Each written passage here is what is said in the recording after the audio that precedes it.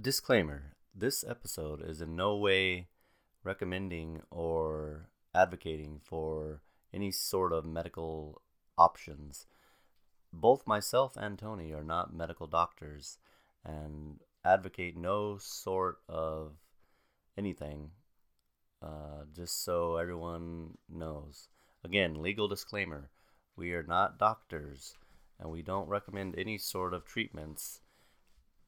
If you want to do a treatment, I would recommend going to your own doctor and trying to figure it out. Okay, thank you. Hello, and welcome to another episode of Double Thought Dimension. I'm your host, Eric. Today we're joined by... me. That's Tony, obviously. It's been a while, again. It's been a while since our last episode, since our last installment, our last periodical. About a month. But that's life, and here we are. We're still alive. We're still making it. Obviously, we don't have ultimate amounts of time to just produce podcasts every day, and many things in life have presented themselves to us recently, which has caused us to think about other things other than conspiracy theories and whatnot. So, have we done an episode since I found out, or no? No. I don't think so. No. Well, okay. So, valuable listeners, the three of you that are listening, we just found out that my cancer is back, so that's why we've been gone. We've been dealing with the upheaval of that fun roller coaster. So, I hope you will forgive us and realize how important life is. And that's why we talk about the things we talk about, because we want to wake you up. But you don't have to be, if you're not awake to what's happening in the world now, then that's on you. And you probably wouldn't be listening to us if you weren't, though. So. Right. You know? Yeah, so today's episode is going to be about, I'm entitling the episode The F Word. There's a new thing on the market. Actually, it's not new at all. It's old. And it's not actually even new to cancer, but it's become a trend recently on TikTok. But it's become a trend on TikTok. The internet is kind of blowing up about it. I knew about this in terms of cancer anyway. I knew about this about a year ago or so. I bought all the stuff to do it and try it, but I panicked and didn't do it. This time, though, I'm going all natural, if you can call this natural. I'm not doing Western medicine. How about that? I'm not doing Western medicine this time. No chemo, no radiation. Right. So I'm trying to fix things alternatively. So that's why he's calling this the F word, because they'll probably pull it off the market, too, because now they know people are using it for cancer, and it's actually working for quite a few people out there in the world. Yeah, the F is fenbendazole. That's the prime ingredient in a certain canine dewormer. The medication is primarily used for dogs to deworm dogs. It's been found to show signs of killing cancer cells, and that's been known for quite a while. But before we get into all that, I've got a whole episode on that. But I just wanted to talk about this for a second because I thought about this the other day and I didn't have enough time to make another episode or anything, but I just wanted to put it out there before I forgot about it and before whatever. But, so that whole thing with Facebook recently, there's a whistleblower. She's on 60 Minutes, whistleblowing this and that. And then Facebook goes dark for however many hours. I think it was on Monday that happened. Yeah, I think so. Then what's her face, the lady, the whistleblower, testifies before Congress, and it's a big old thing. It's like, oh no, Facebook's doing this or that. Here's my theory. I don't know if anyone else has made the same theory. I haven't listened to No Agenda this week, and I haven't listened to any other podcasts in about 2 weeks. So I don't know what anyone else is saying or thinking, but this is purely my own thoughts, and me and Tony kind of came to this conclusion ourselves. It seems like this whistleblower is, it's all a trick, because she's blowing a whistle on Facebook saying that Facebook is not aggressive enough in combating misinformation and hate speech. Which, okay. Is that really a whistle being blown there? Really? I mean, she's not saying anything we didn't already fucking know. And there was really no information truly divulged to us. Really. Yeah, nothing to, I mean, whatever. And then Facebook goes dark, and then whatever. So here's my idea of what I think is happening.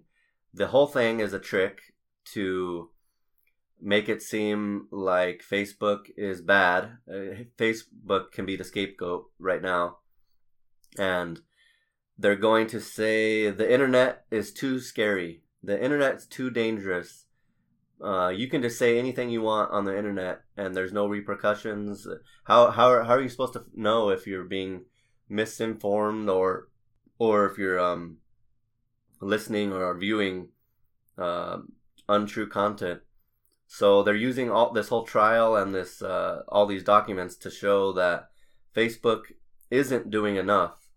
So what my guess is that within the next couple weeks, or maybe within the next year, I don't know when, but they're going to completely bring the internet down altogether, because the internet is just too scary for the humans to use, because we just don't know what's right and what's wrong, and it's just too much. So they're gonna take it down, and then the only way that they'll let it come back up is they'll say the only way you can use the internet now is if you are vaccinated and you have proof of it, and you're gonna have to use your smartphone to sign in to some sort of app to verify your vaccination status, and then if you do that, you can log onto the internet. But then when the internet comes back on, it's going to be a Chinese style internet with firewalls. There'll only be approved sources of information, and everything we know about the internet will be gone. There'll be no more alternative sources of info. The only news you'll be able to get will be NPR, CNN, Fox News, whatever, and the only everything will only be approved. And I think that this whole whistleblower and this whole charade is possibly just a psychological operation to usher in that possible scenario in the future. Right, so fake a whistleblowing, essentially. So she's a fake whistleblower to get people worked up again, like, oh yeah, our internet's just unsafe and whatever, blah blah blah. Because she was doing something with the misinformation or whatever, because supposedly she lost a friend to misinformation or whatever. So she took the job with Facebook because she wanted to fight misinformation, because she had lost a friend to internet conspiracy theories, and she didn't want to see what happened to her friend happen to other people. Okay, what does that mean? She lost a friend. Did the friend die? I mean, where is this friend? Or maybe this friend is just isn't her friend anymore because they found out a bunch of or maybe truths. This friend is make-believe. Oh maybe yeah, or maybe this friend isn't a friend, and this friend doesn't really exist. Because she's actually an actress who's been hired to fake this whistleblowing, because they even aired it on like major shit, like, on 60 Minutes and stuff. Like, yeah, you're telling me Mark Zuckerberg and the apparatus of Facebook doesn't know that a whistleblower is going to appear on 60 Minutes, and that somehow the story gets through? My ass is all I have to say. Nothing gets through ever. And he's got a nice ass, guys. So nothing gets through the mainstream unless they want it to go through. It doesn't just slip right through. Nothing gets on 60 Minutes just, oh shit, we did some investigative journalism and we're breaking the story. No. Only the things they want to be on there gets on there.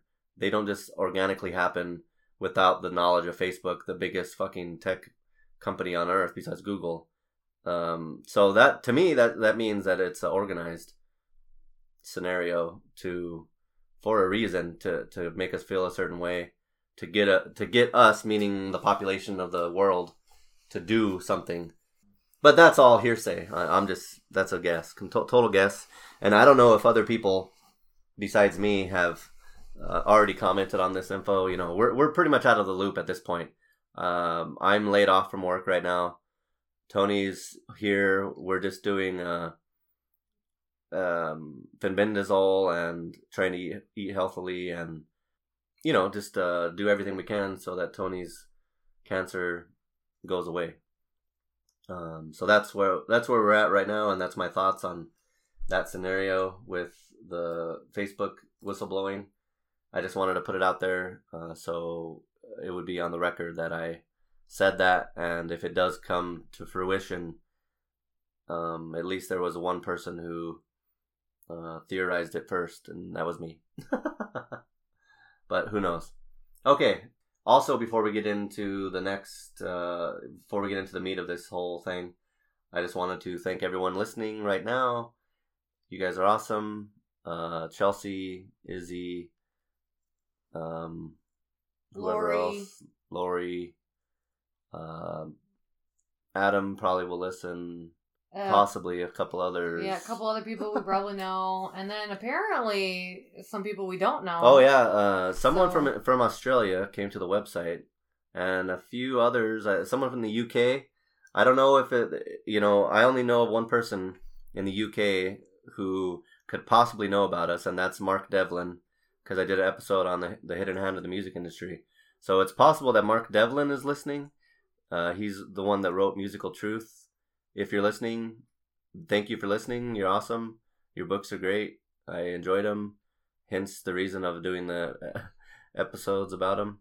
But if you are the one listening from the UK, right on. Good day, mate. Or is that? Good day, mate. I don't know. No, that's Australian. That's not English. Well, I don't know. What? Good day, good sir. Is that no? I don't know. How do you talk? Cheers, mate. No, that doesn't sound right. I don't know. Either way, thanks again. Scumps. I don't know. Thanks again for everyone who's listening, who has donated or anything to our cause. It's greatly appreciated. Dean Reiner from the Up Is Down podcast, Adam Alano from Deborah Gets Red Pilled, and any others who are actively trying to at least listen to our bullshit. Thanks again, and yeah. Okay, into the meat of the business here. So the F word, fenbendazole. Fenbendazole is a canine dewormer, which that's what it is. That's its primary purpose. It's to deworm, deparasite, whatever. Dogs. Canines. Yeah. And it's been in use for like 60 years or something like that. A long ass time. It went through clinical trials a long time ago. So it's a for dogs. For dogs, yeah. But they did human trials, I believe. They did one like limited study. Now after Joe Tippins. No, originally. They did? Yeah, I'm pretty sure. Are you sure? Because there is a human version of it called mebendazole or menbendazole or something like that. Yeah, I believe as a part of the initial patent or whatever, when they first got approved back in the day, it went through human trials. Okay, could be wrong, but either way, it's been on the market for a long ass time, so long that it's an off patent drug. So it's so like there's like generic versions made of it, and a lot of people sell it under different names, even though it's the same shit, right? And whatnot. But we heard about this through Joe Tippins, who he started a blog called MyCancerStory.rocks, which is all about he had small cell lung disease, cancer. Small cell lung carcinoma or something like that. Yeah, just a bad form of lung cancer, and he was terminal. He was given 3 months to live from his doctors after it spread to his bones and all over his body. So when it came down to it, his options were die basically, or try something else, or go on hospice. Whatever people who have 3 months to live, whatever you do with that information.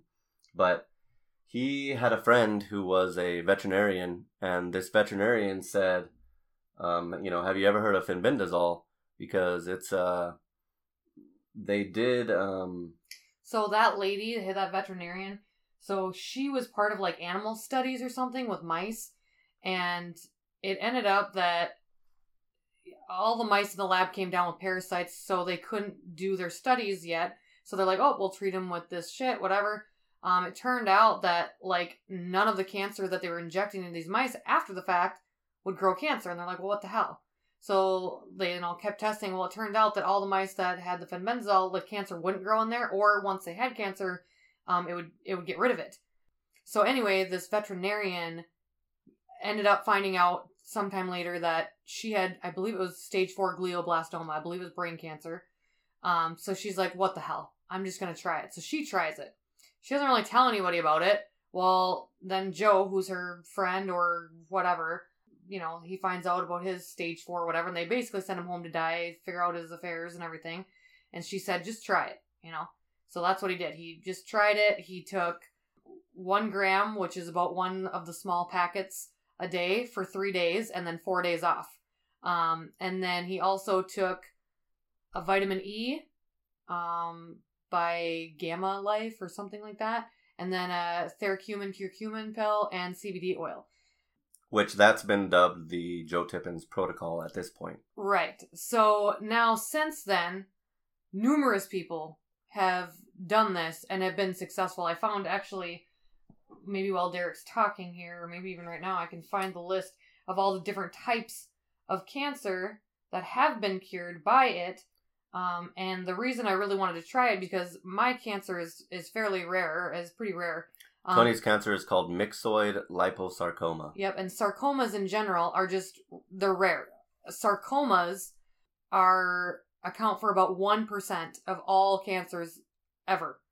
And then it gets further broken down into subcategories, which mine, myxoid liposarcoma, is just that. It's like an offshoot of it, as a subcategory of it. So there's they estimate between 75 and 100 different subtypes of sarcoma. So break that down, 1% of the whole world is diagnosed with sarcomas, 1%, and then break that down even further into subcategories. There's just very few of us. And anyway, on this list, it's right here, Ewing sarcoma, which is realistically is worse than mine, was cured, stage 4. Ewing sarcoma typically goes to like bone and whatnot, but this person was terminal, so it was within their bone, their spine, probably all over at this point. And they cured stage 4 Ewing sarcoma in about 14 weeks. So yeah, I felt like I just really had to give this a shot. So I told my doctors last time I wanted a month to just do this and nothing else, and come back and see if anything's happening, if nothing's happening, if it's worse, if it's better, whatever. And if it's not, then we'll figure out plan B, C, D, and F and whatever, but I'm not going to do chemo again. But yeah, so I'll just read the list. Are you okay with me reading the list? Let's go for it. Yep, so here's the list of different types of cancers thus far.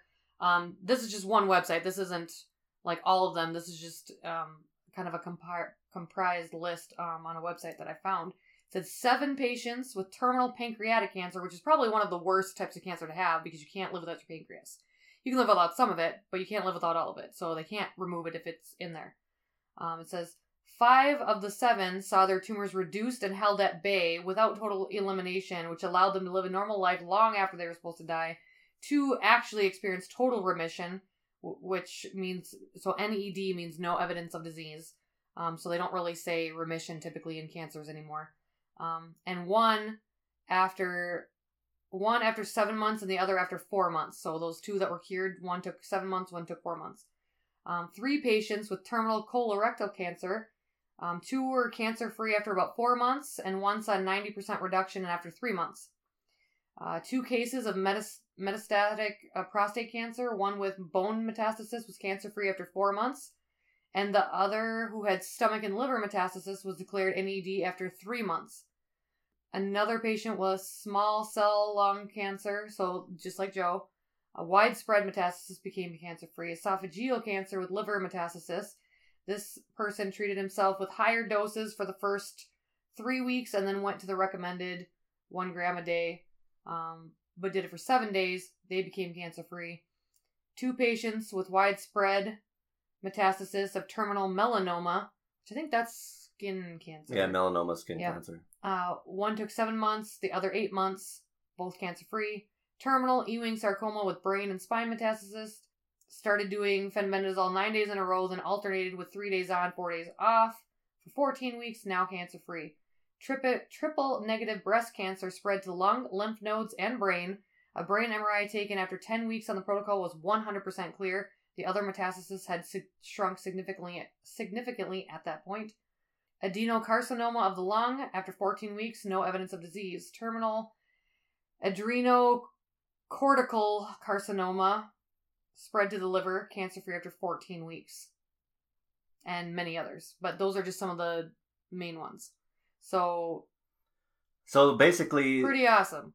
Fenbendazole is showing some sort of signs of being cancer fighting. The reason that we're interested in it is because during this second, because before Tony's cancer had not metastasized. She had a tumor in a couple spots, and then she had surgery, a shitload of chemo, shitload of radiation, and all of it went away, basically. But now she had some scans, and now it's in her liver and in the glute, which it wasn't there before. So, well, it was, but it wasn't. Last time it went through my pelvic notch, so extended from my abdomen, through my pelvic notch, and into my glute, essentially. So this time there is one in my glute, but it's like in a different area. Like it's not attached to anything. It's like free floating in between my muscles. Yeah. And then the one on my liver is just under the membrane, like on the upper side of my liver. Which the recommendation from the oncologist was 3 forms of harsh-ass chemo. That was what they recommended 3 forms of chemo. Yeah, they didn't give me any radiation options, no surgical options, no trial options. They gave me 3 separate chemos. The first one, they said I'd have to be monitored extremely closely because it would deteriorate my heart. The second one, they said, would deteriorate my liver, which, I'm sorry, what? Like... It's on her liver. It's on my liver. Don't we, not want to do that?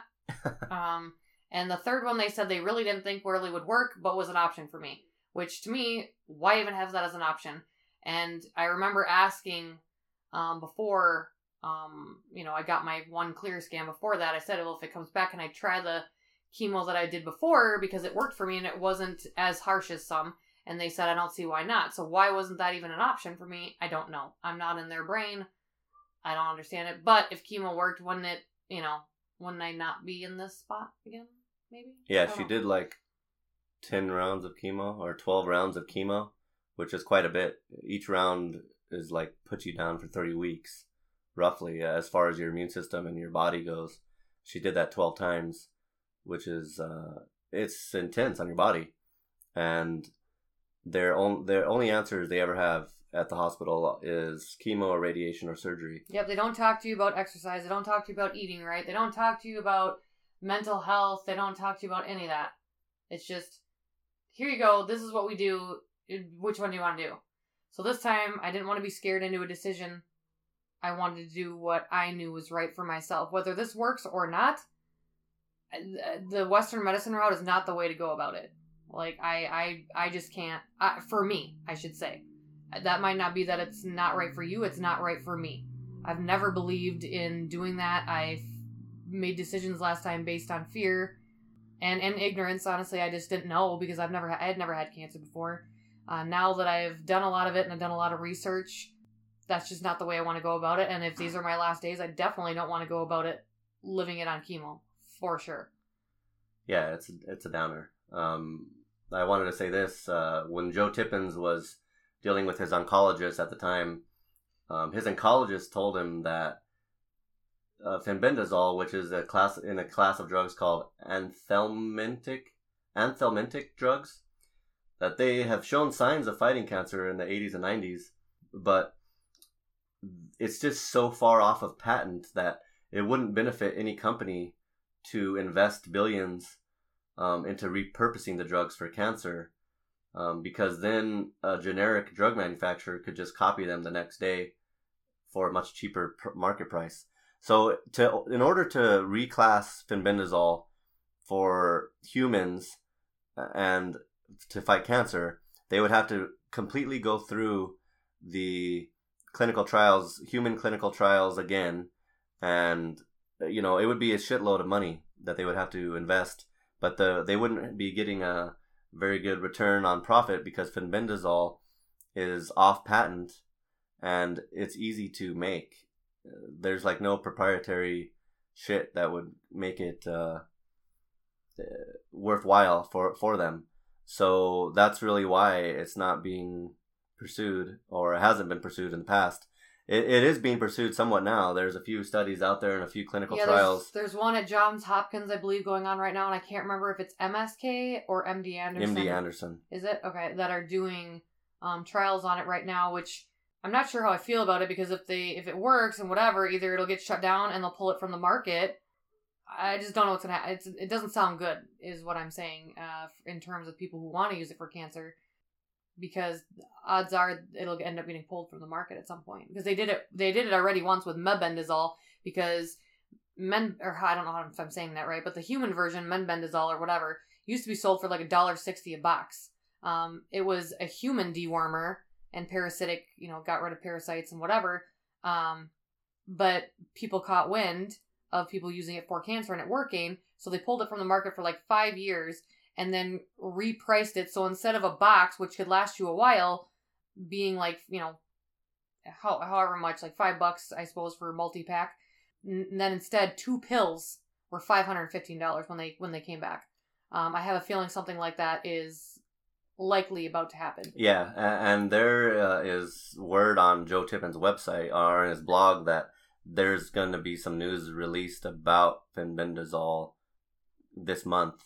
And I don't know what exactly the news is, but maybe it's something to do with one of the manufacturers repurposing it or trying to, or who knows what. But that's the reason why I wanted to do this episode, because fenbendazole right now is just a canine dewormer, and just in 1 year since we first heard about it, it's blown up. It's doubled in price. Not only is it doubled in price, but the information has blown up about it too. Yeah. Because that's why I didn't start a year and a half ago, because it was just this guy's story. When I researched it like a week ago after I got my news, he's been on the news since then. There's been multiple articles. Multiple people have done it now and have succeeded with it. Plus the whole TikTok thing. Plus TikTok is now doing it and exposing it. I do have people in a fenbendazole Facebook group who have used it and said it didn't work for them. So it is not a cure-all. But who knows? I've only heard of a few people it not working for, and I don't know, like, were they taking supplements with it? What were they doing with it? How much were they taking? Were they taking it like they were supposed to? Were they taking less? Were they taking more? Did they try it once and say it didn't work? And, who knows? Because I'm not living their life. I don't know them. I can't speak for them. But to me, it makes sense. So even if cancer, because some people believe cancer is literally caused by worms and or parasites, even if it's not literally caused by one, or a cancer is a parasite or a worm, it acts as one. What does cancer do? It literally invades the body and steals its fuel source. That is literally the definition of a parasite. So even if it is not one, it acts as one. So if there's something that could block the microtubules from absorbing the energy from its host, then theoretically it should die. And that's literally what fenbendazole says it does, is it blocks those microtubules from the parasite from getting its fuel.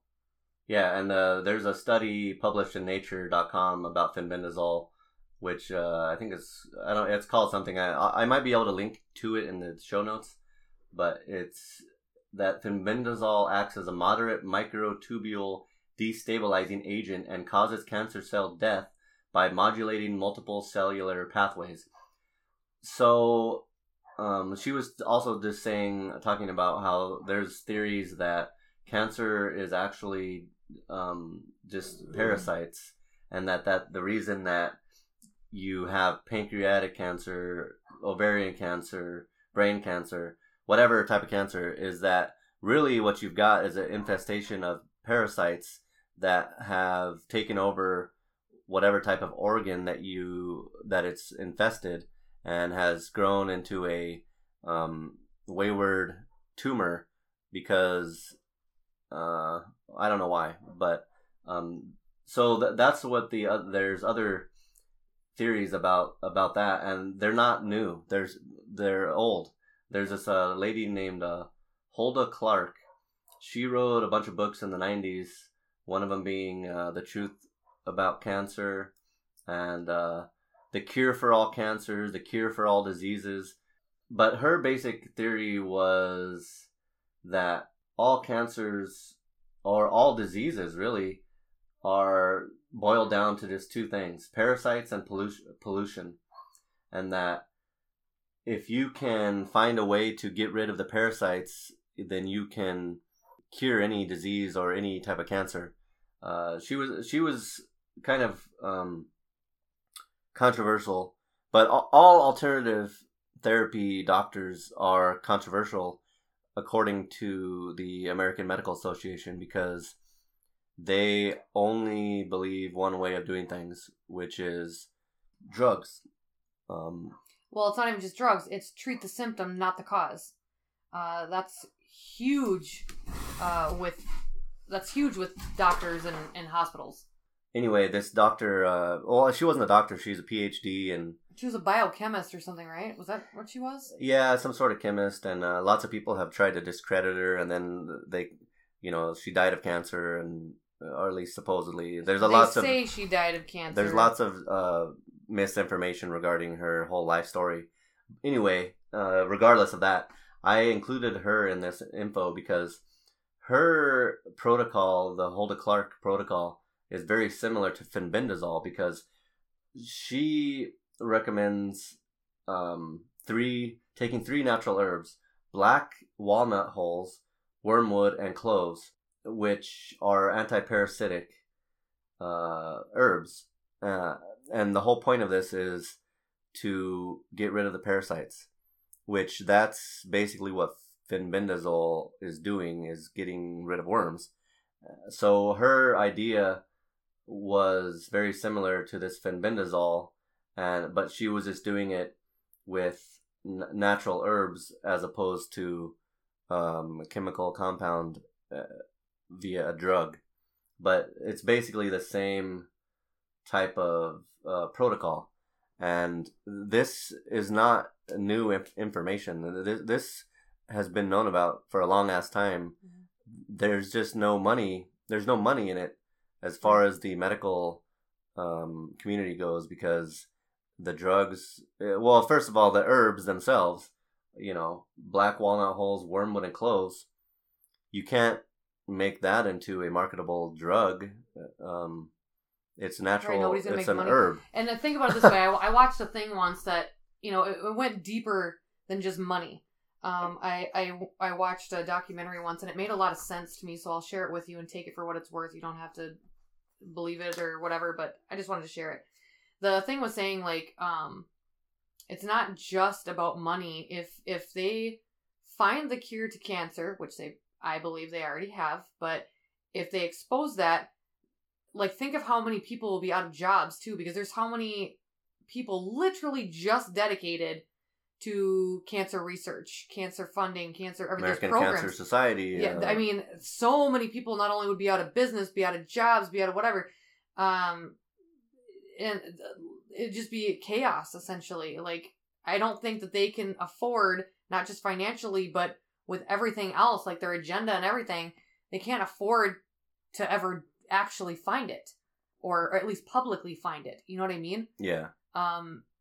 So I just thought that was really interesting, because it wasn't just about the money. It was about the way our system is structured with that. and where that money goes and what they do with it and all these programs. There's programs for like, families with cancer and this and that. Like, it would all dissolve and be gone then.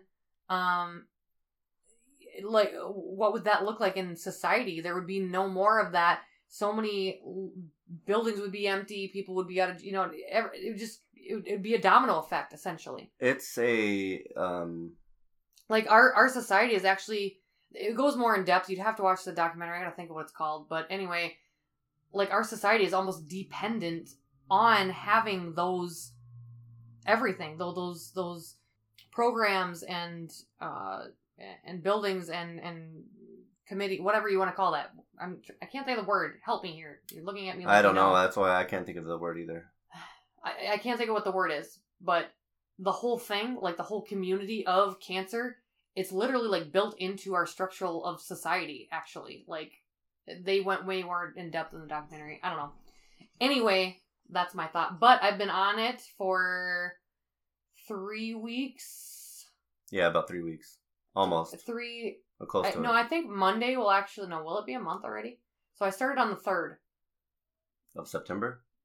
13th. I started on the 13th. So the 13th will be a month. October will be 1 month. I'll be on it.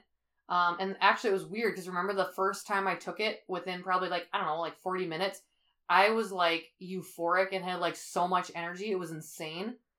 And so I was like, babe, can you just take one of these packs just to see what happens to you? And nothing happened to you. But you're also healthy. You don't have anything wrong with you. Supposedly. Anyway, that we know of. But I thought it was really interesting. And I've kind of been that way ever since. I've been sleeping really good. I've been getting up really early. That's not me at all. Like, I'm go to bed extremely late, long after everyone else has gone to bed because I can't fucking sleep. I'm not fucking comfortable. I stay in bed because I have zero fucking energy. Since I've started taking this, that's not been the case at all. Like, I'm usually up before Derek now, which is extremely, yeah. And in our 11 years together, I don't think that's ever happened. I don't think I've ever gotten up before you just because I wanted to. Like, fuck that. No. I very much love my bed, and that's just weird. So, but you'll definitely be kept in on the loop on my journey anyway. So yeah, I mean, basically, here's another thing I need to think about. Need to stop saying basically. Can't say so much. Oh, really? Yeah, there's so many of these words. They're getting redundant and overused. Anyway, this is the cancer research and cancer fighting community benefiting off of people staying sick. Just like so you and I had this conversation the other day. Think about it from one cancer patient, just me as an example. I owe at least 4 hospitals right now. 5. So 6. 2 in LA. I owe the one in Chicago. I owe, no, that one was free because it was a trial thing. So I don't owe them.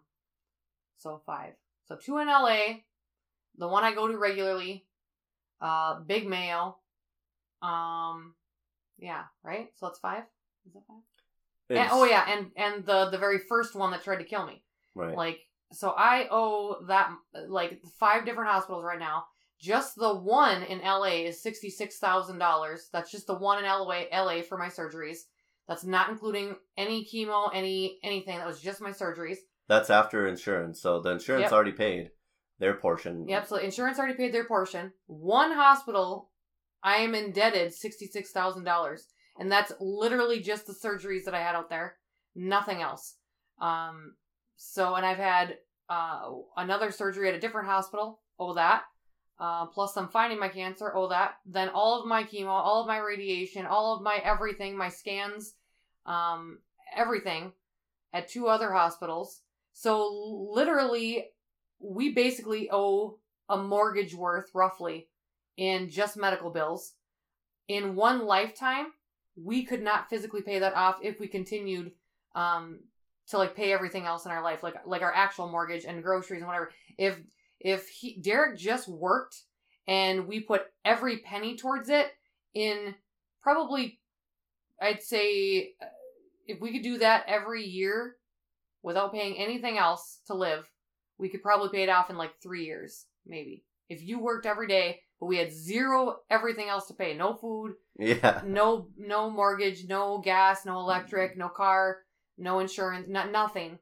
We could maybe pay that off in like 3 years. But if we work and do everything right, in 3 generations, we wouldn't be able to pay that off. Like, I've calculated out the math. We wouldn't be able to pay it off in our lifetime whilst living. Our kids wouldn't be able to pay it off, and likely our grandkids wouldn't be able to pay it off either, because it's so much money. So we're literally indebted forever. So now we basically forever have a steady stream of income essentially coming from us, just one person forever, because I'm now indebted to them basically for my life and to keep going. She's just one person. That's just one cancer patient, just one. So think about that at some point. Yeah, so I mean, is the goal of oncology to cure cancer or treat cancer? As far as I can tell, the goal of oncology is to treat cancer with things that are not going to actually work. They're only going to prop you along for a period of time to where you either give up with their system and go to alternative therapies, or you die from their drugs, chemo, radiation, surgery. All the research that there is going into easy to fight cancers. Breast cancer. Yeah, because my cancer, again, because we're 1% of the entire earthly population, there's no money in finding our cure. No. There's no money in it. It's not beneficial to even study it.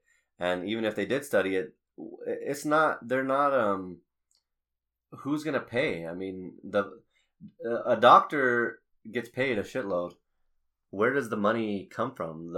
All the money is coming from people being sick. The more people with cancer, the more money that there is. Okay, but I will say this in somewhat of defense of doctors, they're just a pawn too. Like, they probably mean very well. They probably want to help. At one time earlier in their careers. Exactly. Yeah. At one point in time, they wanted to help. Now they're probably burnt out and bitter, just like everybody else fucking is in this world. But anyway, my point is, they're taught what they're told to be taught. Just like us in grade school, we're taught to be told what we're taught. That's not the teacher's fault.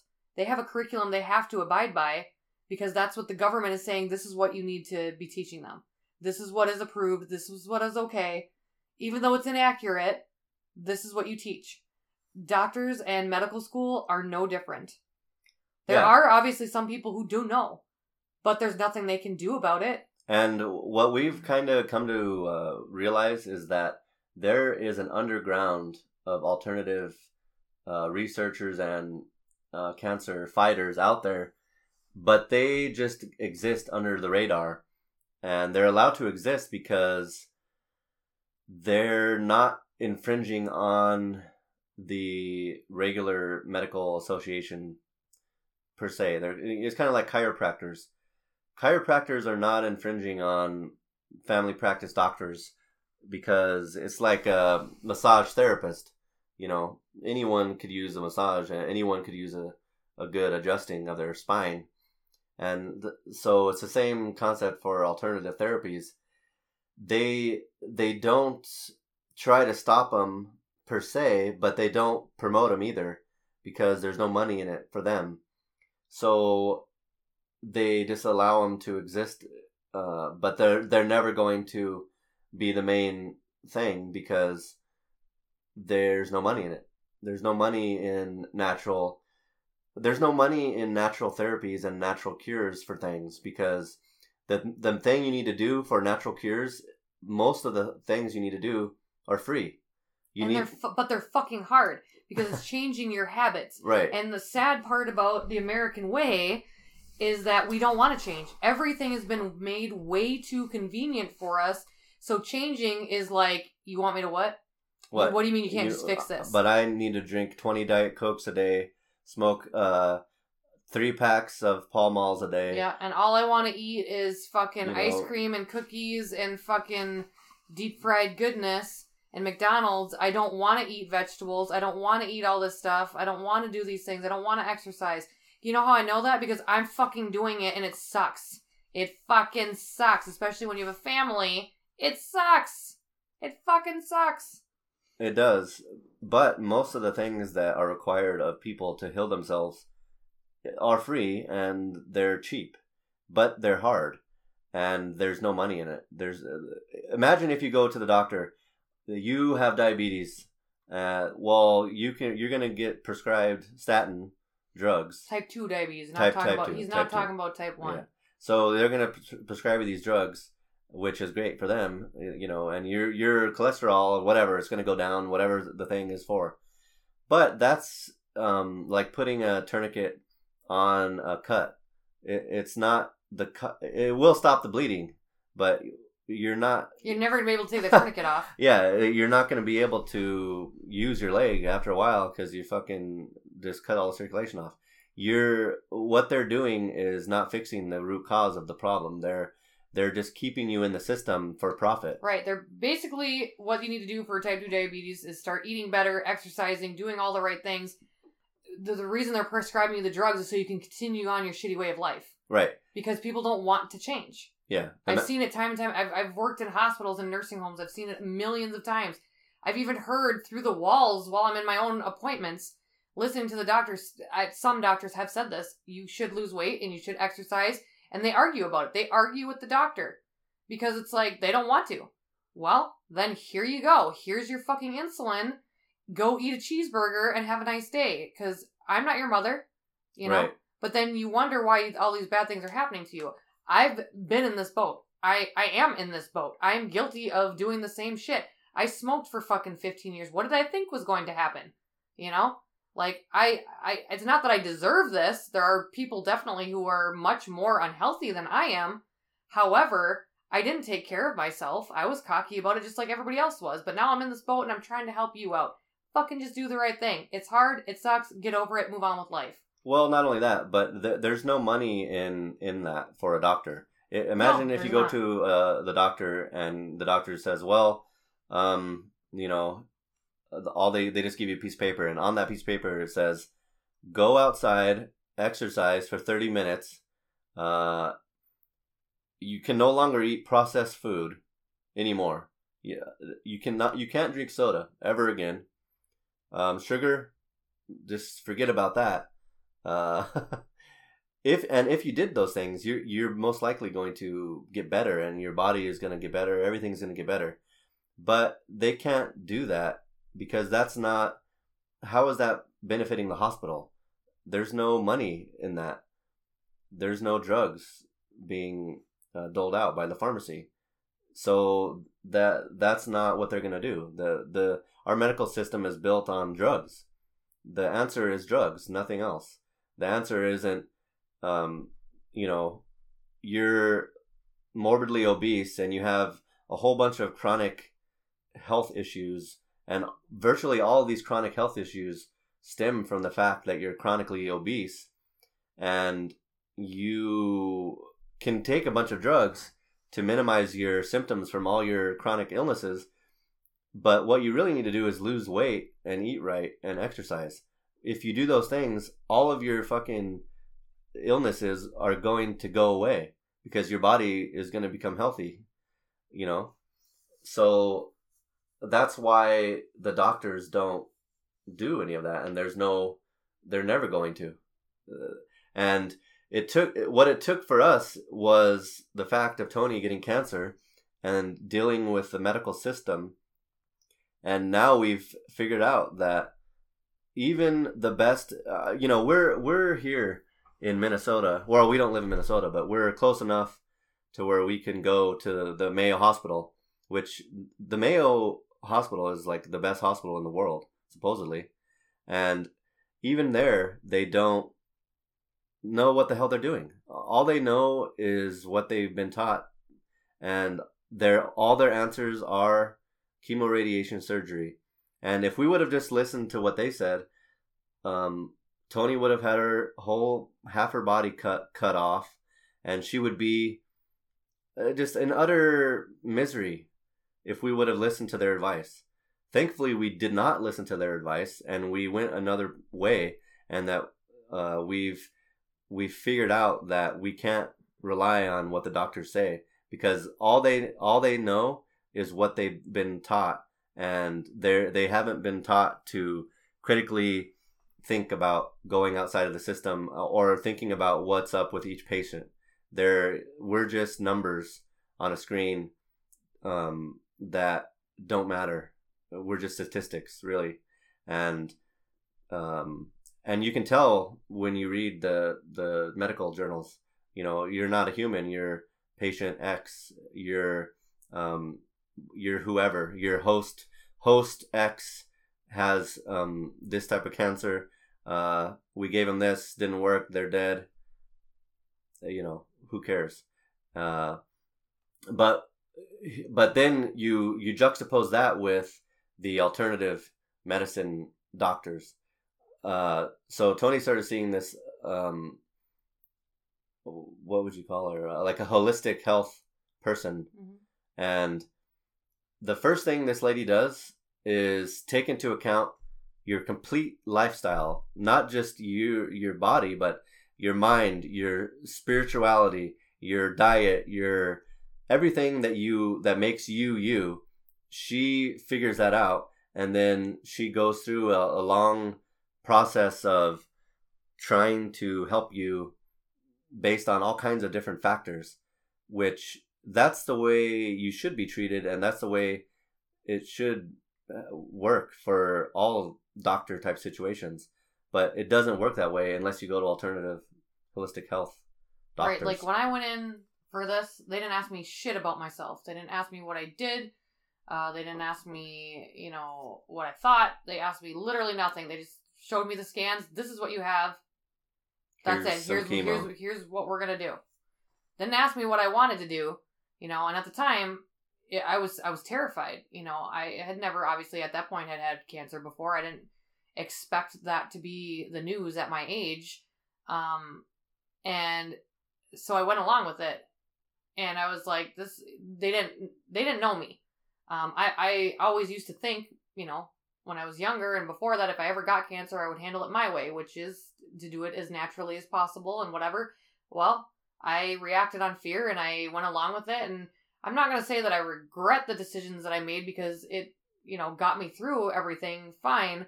And I learned definite lessons here. But it was very different from with my holistic doctor, for sure. Like, she actually wanted to get to know me, and that's what I needed. I needed someone to go, okay, at least make me feel as if they gave a shit and were trying to help me figure it out, because I want to know why. I don't want to treat the whatever so I can keep on living the wrong way. Tell me what I'm doing wrong. I've got cancer. Cut it out. Well, but why? Why did I get cancer? What did it, from what? Like, how can I, because... How can I keep it gone if I don't know what caused it to start? Yeah, so here's a thing that always pissed me off. Why don't oncologists take into account the patient's diet and situational factors when coming up with a treatment plan? Throughout this whole process, they never had Tony write down, like, keep a food journal. They never had her do shit. They're like, none of that matters, because as far as the journals are concerned, they don't know anything about it. They don't know. So it don't matter. Like, that's just doesn't make any sense. I mean, for all they know, Tony could be eating a Big Mac every single day, smoking 3 packs of cigarettes a day, and drinking a 5th of whiskey every single day. But how would they know? They don't even care. All they know is, you've got this sort of cancer, according to the medical journals. And the medical journals are only medical journals because they choose to do studies based on whatever they want to do studies on. They don't only do studies on chemo and radiation. I mean, there's very few studies that are of natural therapies that don't fuck you up, because I don't know why the exact reason is, but they just don't want to hear it. They don't want to. The second you bring up a non-approved alternative therapy, watch how fast your doctor suddenly gets hostile. one day we were in the radiation place, and I asked the doctor if there was any way we could figure out what Tony's vitamin D levels were, and he pretty much was like confused, like why I would even care about that.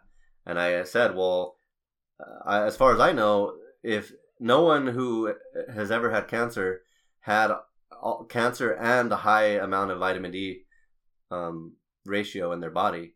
So if she's got a lot of vitamin D, so she shouldn't have cancer. So is there a test that we could do for vitamin D? And their answers are almost always the same. Oh, well, I'm a radiation oncologist, so I only know about radiation. Like, okay, well, have you ever heard of the sun? If you go outside, it's this big, giant, round thing in the sky. From there, there's this shit called vitamin D. It's free. It goes right into your skin. You don't even have to pay. It's amazing. Have you heard of it? You know, they don't even... It's like they're living in a fucking bizarro world, you know? And I don't know. It's bullshit. It's... I'm not sure what to say about it, but it's obvious that there's no research being done, or no will to want to do any research into alternative therapies or any sort of therapies that are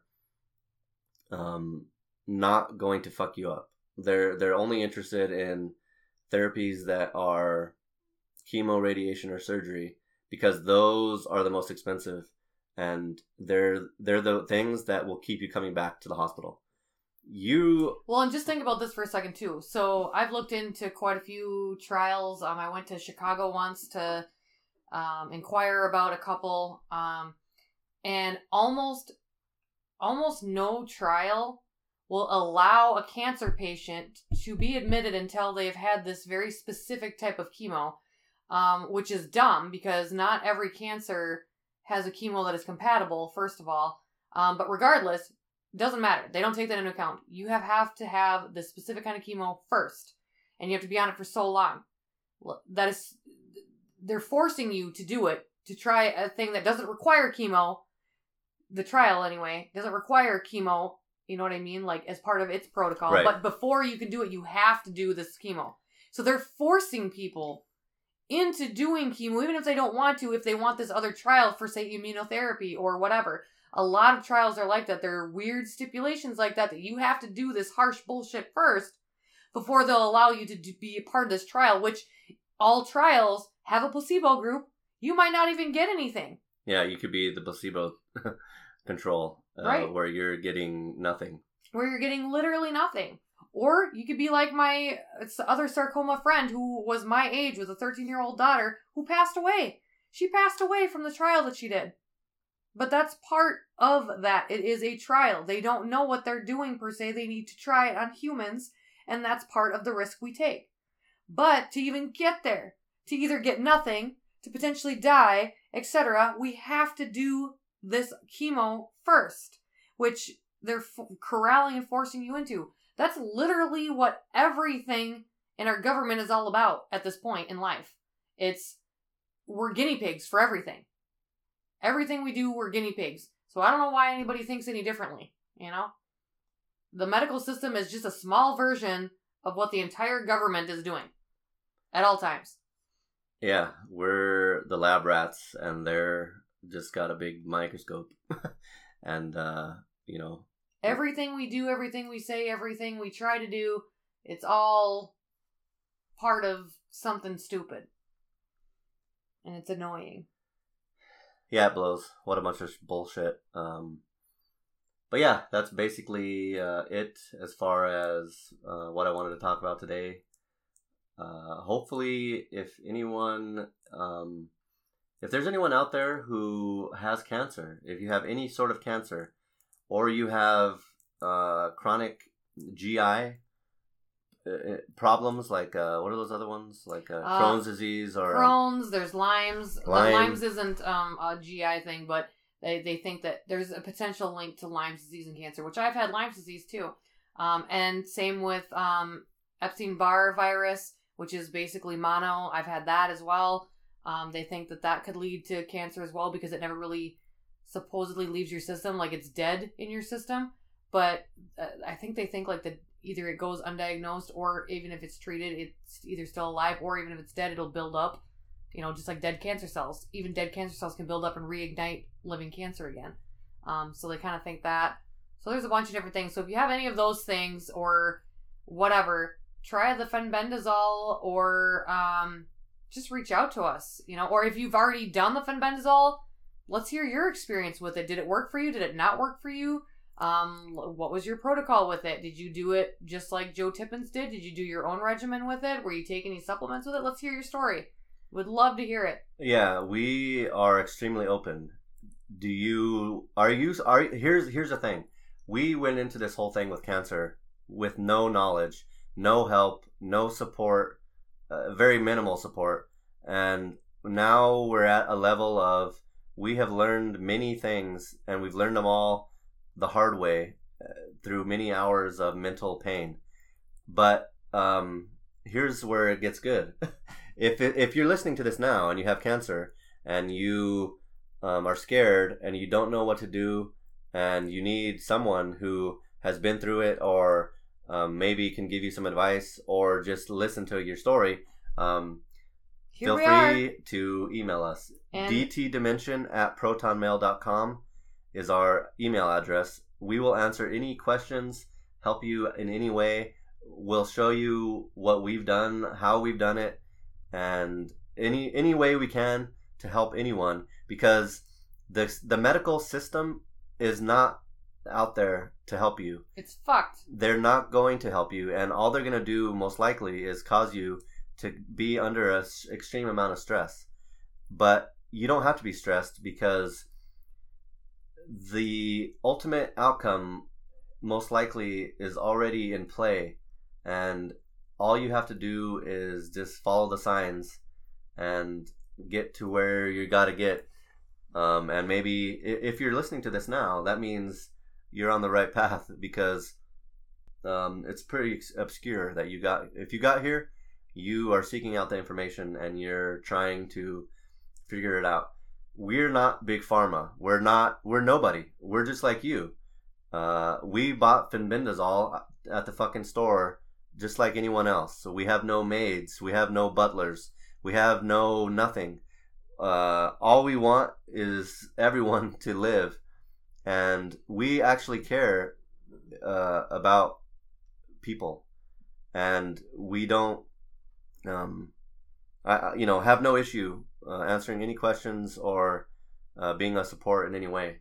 So, and you guys will be kept on my journey to see how it's going with me. I have a scan to see if anything's working as far as the fenbendazole goes. It's only been 4 weeks, which I know a lot of times it's like 3 months or whatever. But just to see if anything's happening on October 15th. I don't get results till the 19th, so at some point I will keep you guys updated on my journey with it on our next episode or next couple, whatever that lines up to being. But yeah, so you'll get to hear firsthand how and if it's working for me. Like I said, I feel good. I can definitely tell like my tumors are still there. But like I said, most cases it took anywhere between 4 weeks and roughly 3 months to do significant anything. So I'm not discouraged at this point. Like I said, I feel really good each day. I'm in a good headspace too, which is kind of weird. Hold on. Just so everyone knows, I find it weird when people say they're in a good headspace. It's, I don't know, it's a weird turn of phrase. Okay, go ahead and continue. It is not weird. That is not weird. Why is that weird? It's weird. Why? Because you're thinking of your little head space? What? No, I don't know. It's just weird. Like, what does it mean? Head space. Like, what does that mean? My head space. My head like is inside your head. Yeah, like, inside the space inside my head is. I'm in a good space mentally. I've got a good compartmentalized area of whatever pertaining to cancer. That's good. Okay, that makes more sense. Head space. Yes. So I'm in a good headspace right now. Like, I just have a really weird sense of well-being. I'm not really sure why. I just do.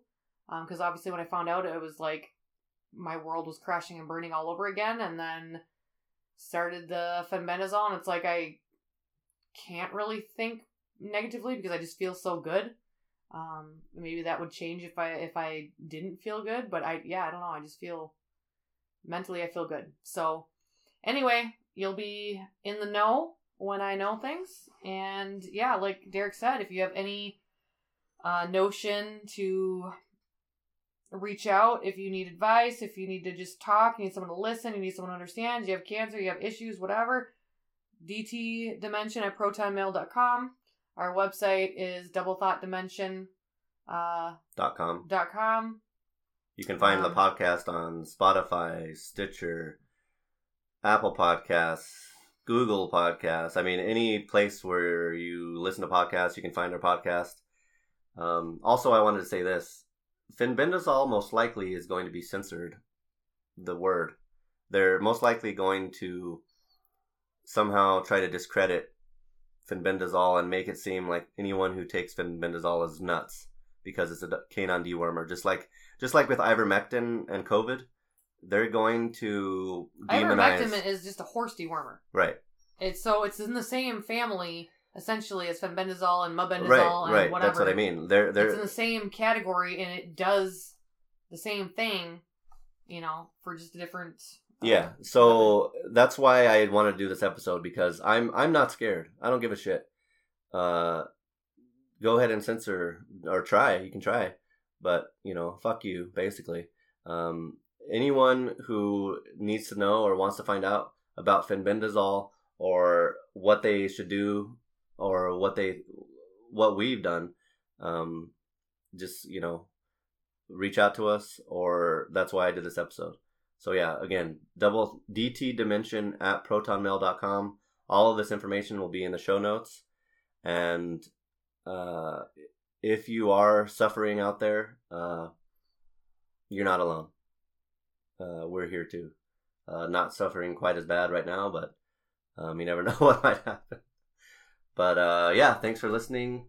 And I hope that your day is going good. And yeah. Until next time, I'm Derek. And Tony. All right, take it easy.